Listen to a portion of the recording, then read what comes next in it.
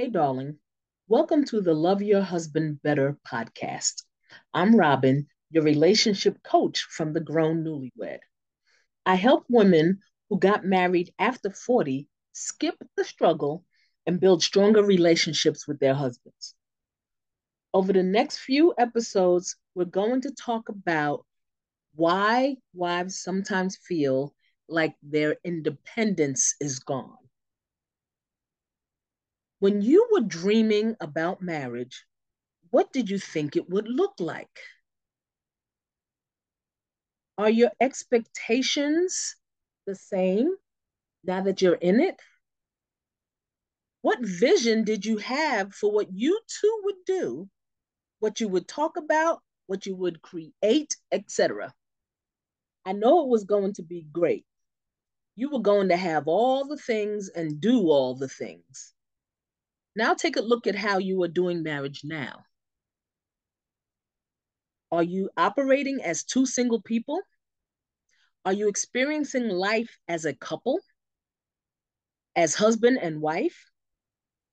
Marriage should make both of you better.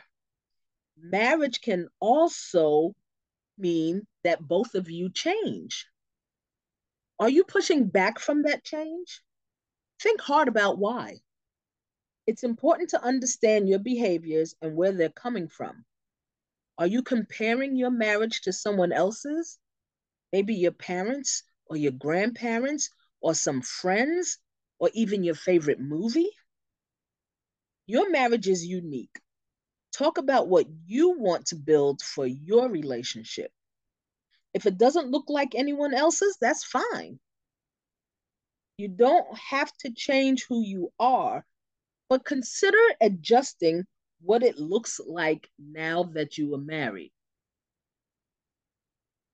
Think about what it is that you are upset about changing. Why do you feel like the previous behavior or activities are okay now that you're married? These are conversations you need to have with your husband to make sure that you are both on the same page. Thanks for listening to the Love Your Husband Better podcast. If you want to hear more like this, please hit the subscribe button. Please follow us on Instagram at The Grown Newlywed. And until next time, get better at loving him.